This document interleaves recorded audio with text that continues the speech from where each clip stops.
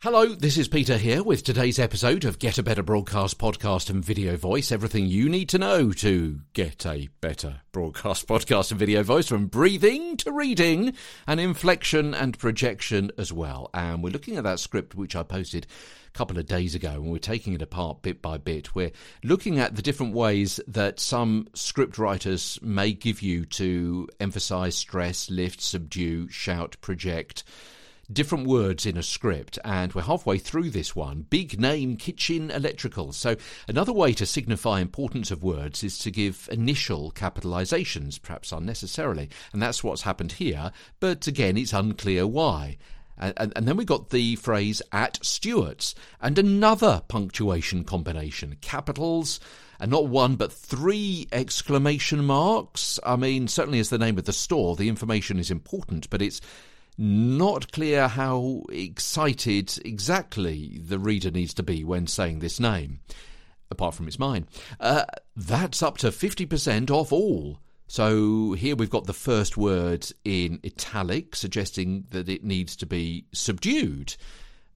This seems to contradict the first word of the entire script that was also in italics, but also emboldened. And then there are the various bolds and underlines with the rest of that phrase, which indicate important information to be highlighted intonationally, yet it's information that the listener has already been given.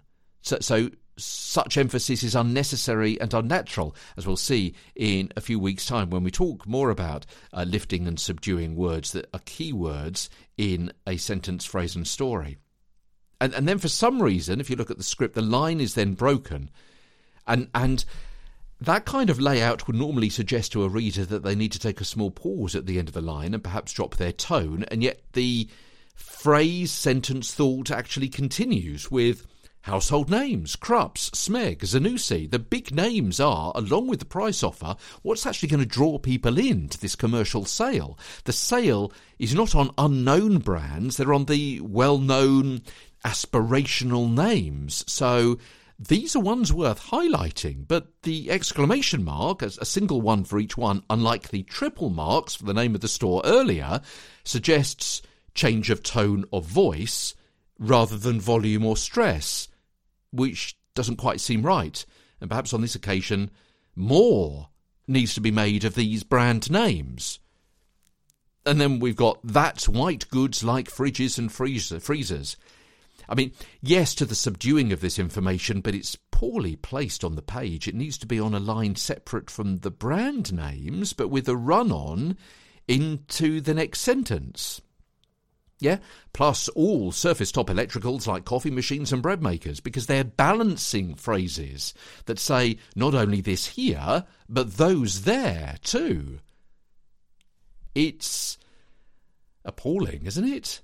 I mean, I wrote it just to make a point, but you can see how you can go through the different elements of a script and work out what needs to be said in what way. And you need to be able to politely query, question, or maybe challenge a script that's laid out like this and has poor direction in its punctuation if you're to successfully vocalise the messages and translate what's written into what's spoken by you and received and acted upon by the listener. From London, I'm Peter Stewart.